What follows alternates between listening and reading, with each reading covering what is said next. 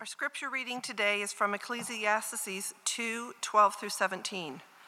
So I turned to consider wisdom and madness and folly. For what can man do who comes after the king?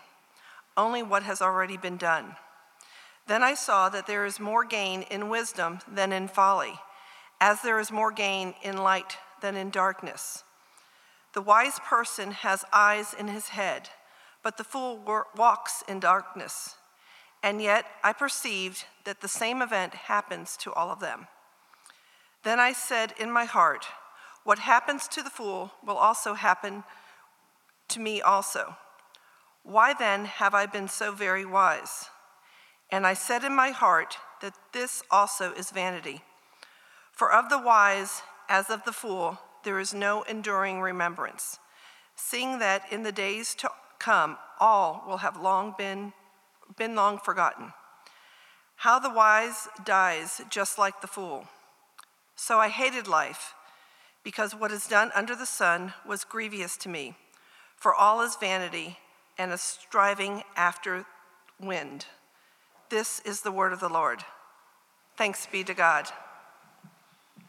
Thanks, Kim. Well, good morning to you. My name is Stacy Croft. If I haven't met you, I'd love to meet you guys. And if I have, I'd love to get to know you better. Many of you have been kind to say, hey, everything okay? Apparently, I guess they didn't change the name to David Filson, who preached last week. I was just out of town. And so some of you are like, are you okay? And then a couple of others of you were like, well, we don't really care, but I'm back for those who do or do not care. I am the lead pastor here at CPC in town, and it's good to be with y'all and typically get to share the messages that we are looking at through Ecclesiastes with you. And I was actually last weekend at a retreat with a group of pastors. And it's the first time I've gotten to really do this in a long time. First time I actually do this just with a small group, about 4 other pastors, local pastors in our presbytery here. And we went out on a little kind of lake house retreat kind of thing and just spent some time together, praying, hanging out, laughing, just enjoying that time and talking about ministry and talking about life. And it was really good. It was uprooting in a lot of ways. It's something I haven't, again, like I said, I haven't really done anything like that in a small kind of way. I've done some larger kind of things. And one of the things they actually did is uproot a lot of things of ways that I think I have things figured out and don't. And a lot of ways that I think I'm okay. Or a lot of ways that I think I've got, the handle on things or see through things. And I really don't. And I'll tell you, as you think about this passage we just read, that is in definition of cynicism. What's going on in that? To be a cynic, to see through things. There's certain events or things in our lives that hit on us and make us view them and say, well, I just don't really trust that. Maybe we've hit some massive disappointment. Maybe something has gone on in our history or our makeup or whatever it may be that when we encounter it now, we just kind of go, I don't really have a whole lot of care or trust in that. It could be anything. It could be a small thing of where maybe you've had a certain kind of food. I know that when my dad was young, he had a lot of watermelon. He ate a lot of watermelon as a kid. He can't eat watermelon now. Every time he sees a watermelon, it makes him sick. He kind of, something like that where it's like every time you encounter it. Or it could be something like where many of you, as myself, have gone through, or my parents went through a divorce. And so there are certain ways in which the spokes of that move into parts of life that I just am cynical about and see distrust and disappointment. And it can move into dismissal and even apathy. And it's easy when you read a passage like this and it ends with, and I hated life. I know it's like, again, many of you are here going, man, this is just really encouraging. But one of you said to me walking out not too long ago, and I really appreciated this. They said, you know what? We just looked at how life is a bummer, and that actually is really kind of refreshing. And I think as you look at this passage, we'll see that. I was reading an article by a kind of a philosophy paper, actually, about cynicism. And one of the things was said this. It's interesting. If asked how prevalent cynicism is today, an audience may give mixed signals and different answers. Many people still do not want to own the title of cynic themselves, nor assign it to their neighbors. Perhaps a better question to get at the heart of the issue is to ask instead, what people and institutions do we admire and trust today? In my experience here, our answers become more uniform because there is a popular recognition of a widespread distrust of the system, any system. It'd be an interesting question to ask. It'd be an interesting poll to take is, what do you really have distrust in? It could be a person. It could be a marriage. It could be a job. It could be politics. It could be church. It could be one of those things where you walked in and you've had enough bumps and bruises while you've been in here or in another place where you just kind of go, man, I'm trying it one more time, but I don't know if I have a whole lot of hope in it. It could be that. Where's your heart distrust? And I think what I love about Ecclesiastes is it is, as it has been, a dangerous book for us because it doesn't just give you kind of mere verses. It says, here is the personal experience of someone who's going to sit with you and tell you, I know your cynicism. I've experienced it. Let's actually talk about it instead of avoid it. Let's actually engage it rather than just dismiss it, just like anything else. It'd be easy to. In fact, the medieval Old Testament theologians used to call Ecclesiastes one of the two most dangerous books to study in the scriptures, the other being Song of Solomon. Because every time you got into this book, it made you go, oh, do I really believe anything at all? So I think as we walk into this, how do we, as I've quoted him before, how do we, like C.S. Lewis said, instead of seeing through everything, he said, to see through everything is a cynic. That's what a cynic is. To be a true cynic, you want to be a tried and true cynic, you can see through everything. But if you see through everything, isn't that is equal to not seeing at all? How do we not, as he would say, lose our vision? How do we have hope in the midst of cynicism? We're going to look at 2 points I think that the preacher draws out. And one of them you may not see at all in this passage. The first one you will see. The first is just cynicism. How are you cynical in life? The second one is hope. How do you have hope in the midst of it? Hope, and I would actually say hope he pairs with hating. The word hating there. And you'll see why. So cynicism in life. As he begins, as we've mentioned, he talks about his personal experience, right? Again, in the midst of this, he says about himself. Then I saw that there's more to gain in wisdom than in folly, and there's more to gain in light than in darkness. Again, he talks about setting his heart. Then I said in my heart, verse 15, over and over, as we've seen before, and I want to constantly remind you of this book is incredibly refreshing because instead of differently than like maybe a Proverbs where wisdom is set out in verse after verse, maybe on topic or subject, you're actually sitting with the author of the book and he's just kind of extrapolating. And you're hearing from his heart and moments that you and I should go, you get me. You're not just giving advice, you're kind of pouring yourself out. This is actually a very vulnerable moment for the preacher, as he calls himself. And many would say it's Solomon. This is a vulnerable point for him to say, I have tried it. I am wise. We've been looking at how he opens himself up. But this is a vulnerable moment where he reaches a point and he says, so I hated life. In all his wisdom and all the things he tried, he said, so I hated life. So are we reduced to foolishness? Notice that. The wise person has his eyes in his head, which sounds like, well, okay. What is he saying? It's a gift. His eyes receive the light. But the fool walks in darkness, and yet I perceive that the same event happens to them all. The same event meaning that is death. That there's a leveling.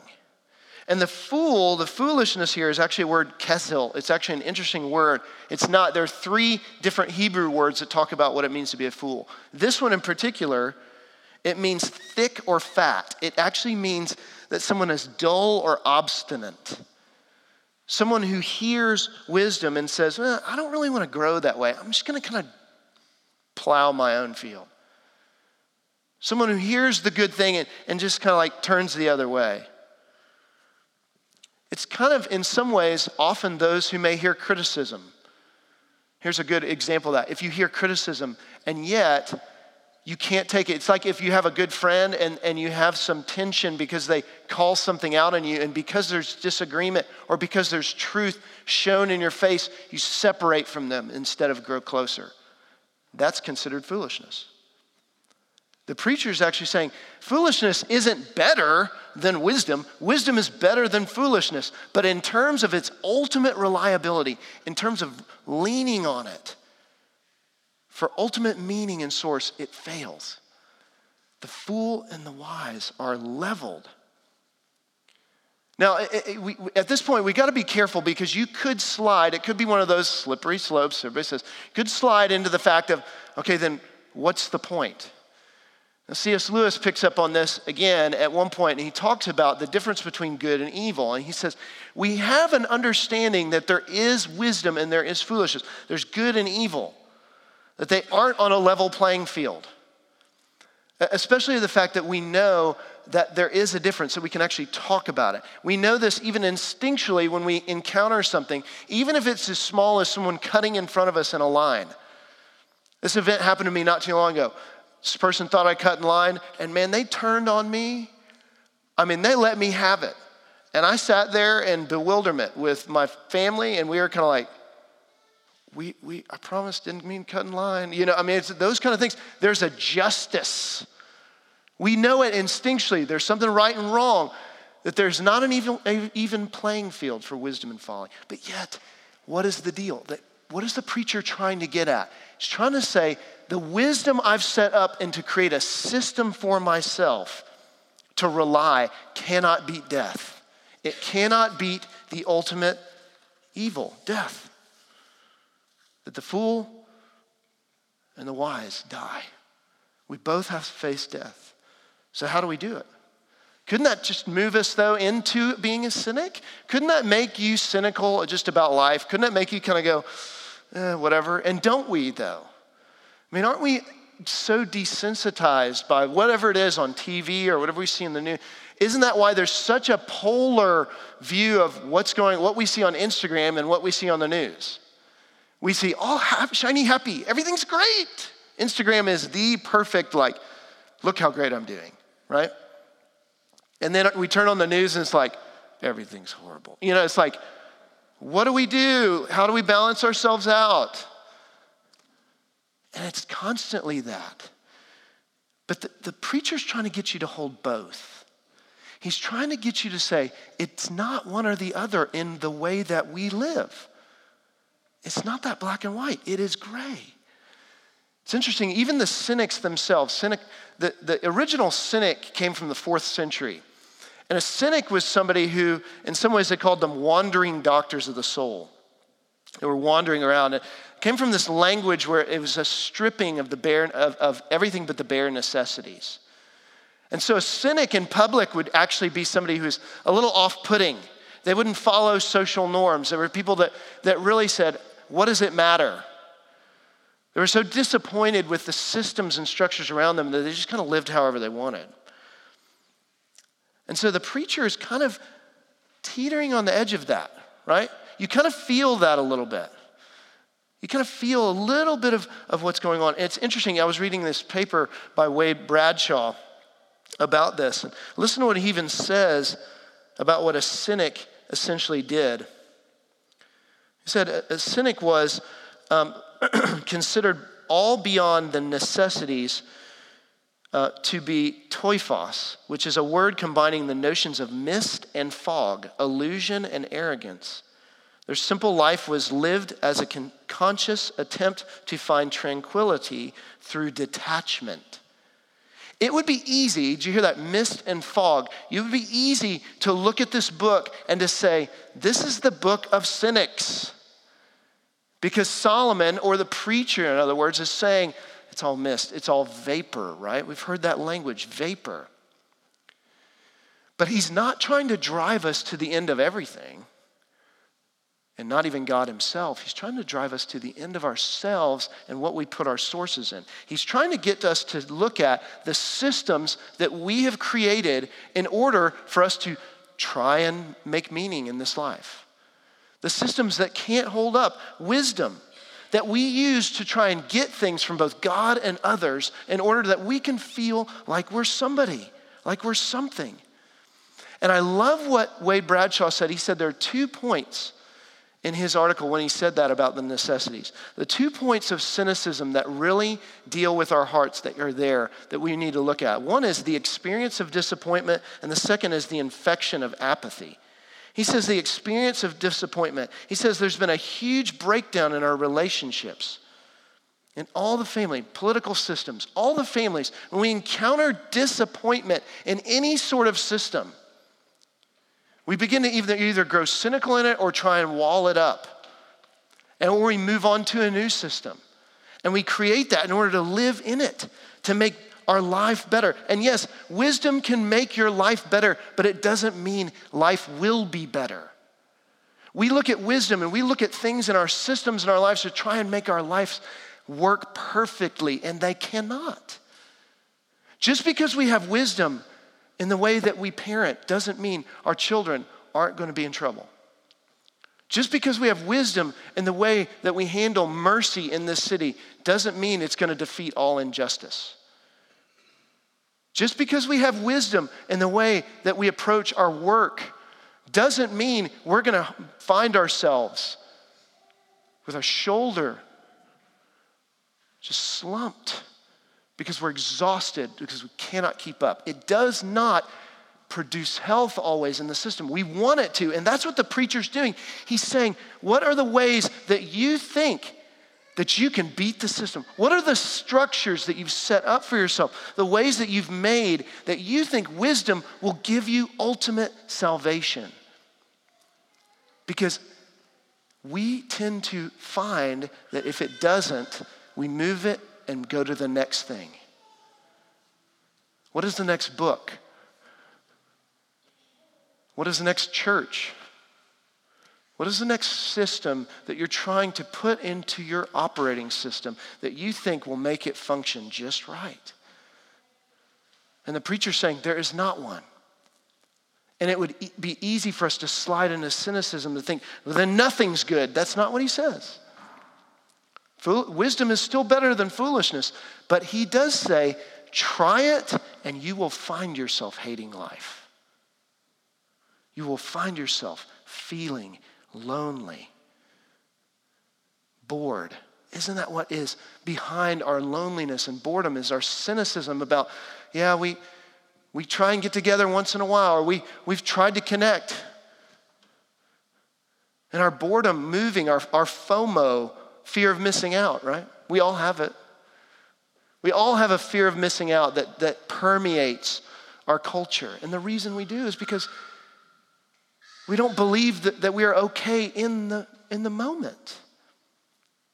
If we miss out on something, what did I miss? What part of me is wrong that am I going to have people not think I'm good enough, cool enough, better enough to be a part? What am I missing out that fits a part of that system that I think I have to have?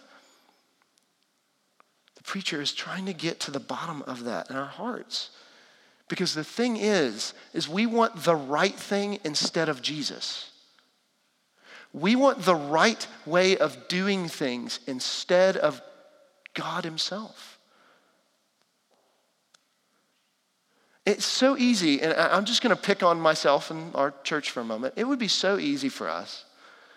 And how easy is this? And this is not like calling it, this is how we do, especially in a place where there's so many churches on every corner. How easy it is to pick on certain churches, the churches over there, this church, other churches, the way he preaches, the way they preach, the way they do music, the system. We can have opinions and that is fine.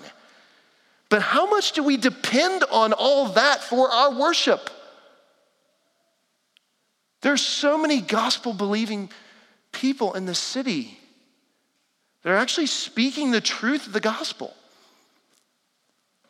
We didn't start Christ Presbyterian Church in town because we're the only ones that can do it. or that we have this building, which is awesome. I'm so grateful for it. So grateful for it. And yet, if we sit in the fact that we have all that, we're missing the point.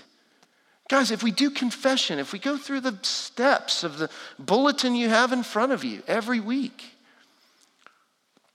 and I believe in liturgy like anybody. I love it. I set it up that way.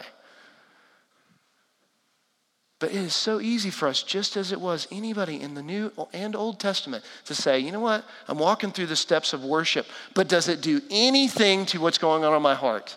Or is it just another system that seems to make everything else better because I can gloss it over with this Christian montage rather than actually having relationship with Jesus? Are we just doing the right thing? Or do we have a right relationship with God himself? What system do you depend on? Because what he says I think is interesting. He says he hates life because he hit the end of it. Because, what I love Wade Bradshaw said here, it moves not just from disappointment, but to apathy, the infection of apathy.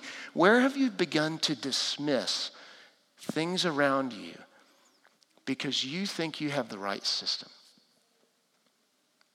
And I think this is the place, I will be honest, I think this is the place where we can really find ourselves lonely and people hating the church for it.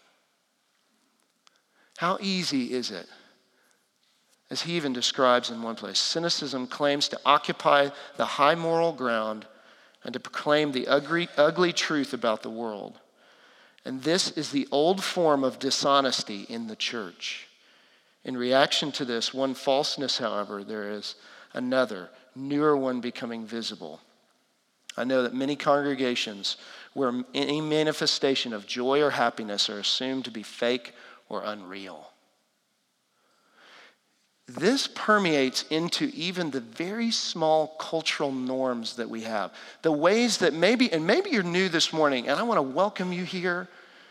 And I hope that you experience a real warmth of relationship in this room, because how easy is it in our culture, in our society, especially in our churched culture and churched cities across our country, where somebody comes up to you and how you doing? I'm great. Everything's great. Everything's fine. All the time. It's always good.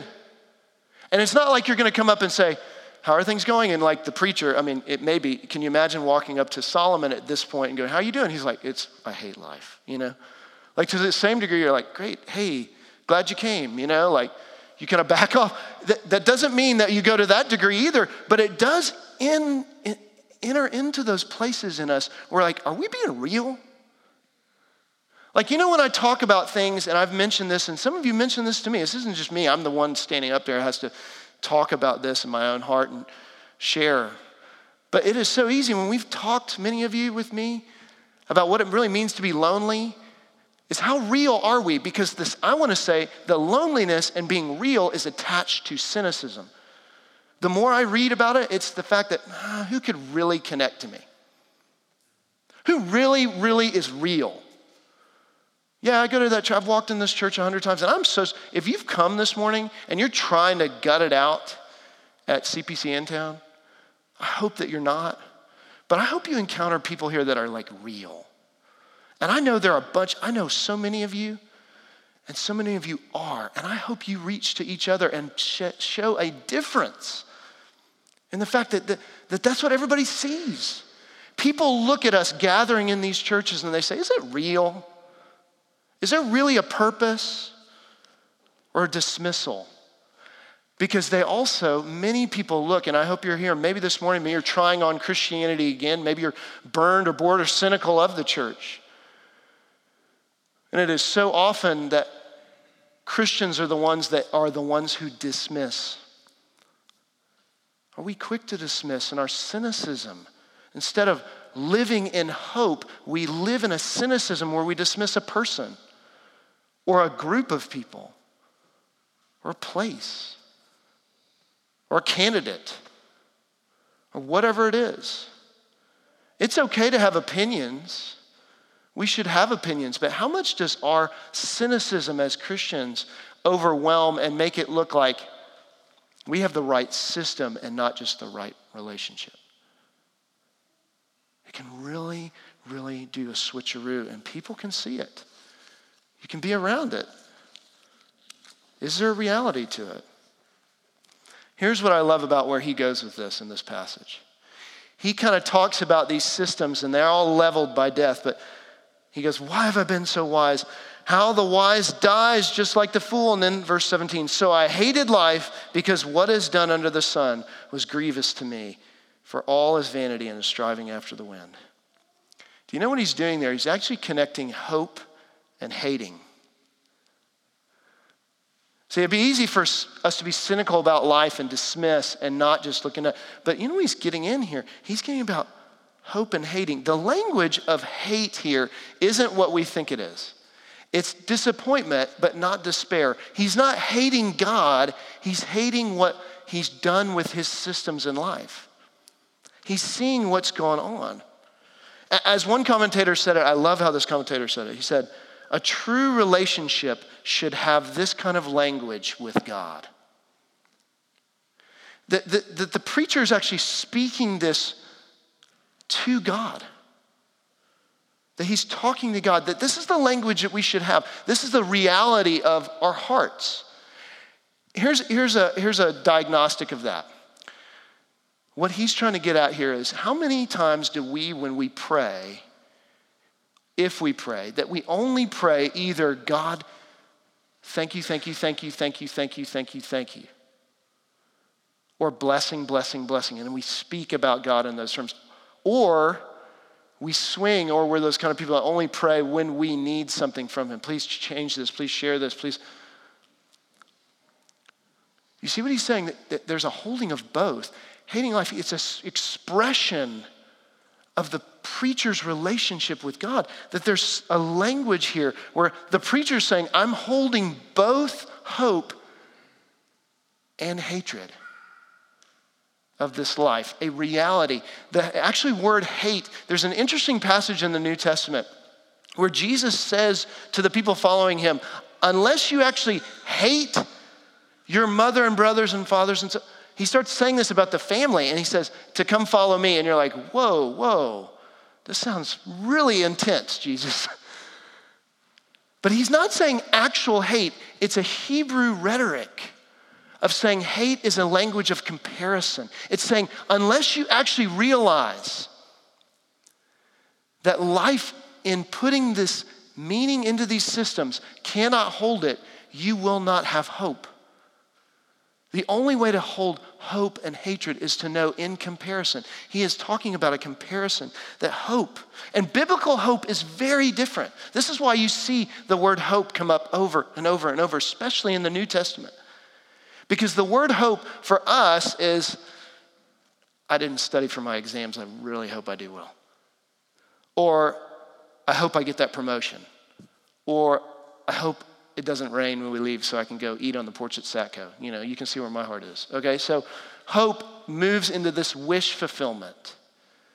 But biblical hope is different. It's interesting. The word hope in the Bible is actually set on a fixed point.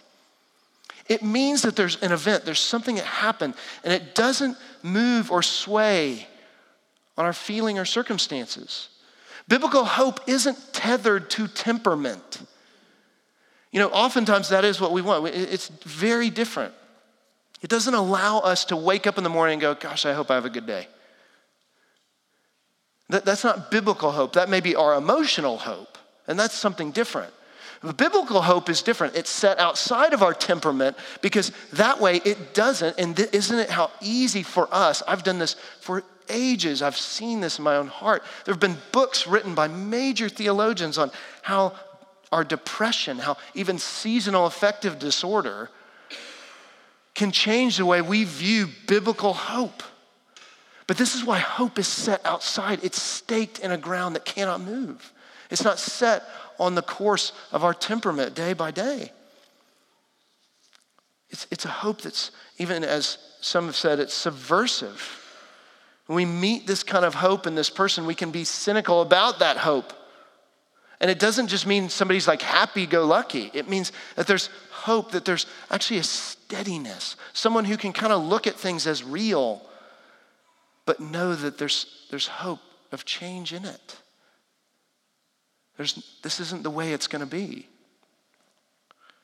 It's not tied to our circumstances. We can tie hope to our circumstances. Look, think about Solomon here. Solomon asked for wisdom. His circumstances change overwhelmingly. In 1 Kings 3, when Solomon actually asks, God says, I'll give you whatever you want, instead of asking for gold or land or anything he wanted, all the things that showed power and possession, he asked for wisdom. And then God says, I'll give you everything from that. And he does. You can read the accounts of Solomon receiving everything. And what's fascinating is all of his circumstances tend to just work perfectly. They seem to just look beautifully almost when you read them in the pages.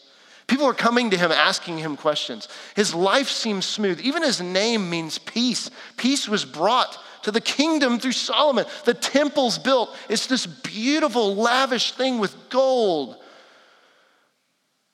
Every circumstance seems to be just in line. His system is right. And yet, what is he saying here? So I hated life. Because how easy it is in our circumstances to put hope, to think, man, if this works out, that's not biblical hope. Biblical hope means it's set, it's fixed, it's there. It cannot change. The hope that we need and that we have in hating life is the one that he's saying in the midst of our sins, in the midst of it, that there's a living hope. There's a difference here in what he's saying. The preacher's stepping back to say, I hated life because I was brought to the end of myself. He says what? The same event, that we have to look at the same event. Yes, we should pursue wisdom, but it is not what we can put our whole self on, or we will become cynical. And can we be honest? As honest as the preacher about it. To need to look in the places and say, I hated life. I hate it because of what it brought. You know, this table before you is ultimately the most beautiful picture of this. Because in 1 Peter, it's actually said this. Peter said, blessed be the God and Father of our Lord Jesus Christ. According to his great mercy, he has caused us to be born again to a living hope through the resurrection. You know, one of the things that I always thought was interesting is in discussions about Christianity or other religions is why not, if it's true, if he's just being cynical, why Christianity? Like, what is so big about this? And as there is very much a level playing field on many wise things, if we trust in the system of what we're doing, there really isn't a difference. There's a lot of morality that connects to so many other religions. But the greatest thing he's saying here is beyond that. He says, so I hated life. He said, there's more than that. It has to be beyond that. He's putting that down. He's saying the difference in Christianity and any other thing is that there's a living hope. Not a hope on circumstances, not on your affections. A living hope that is set. A physical, tangible hope that you actually get to taste and touch as a reminder of that living hope.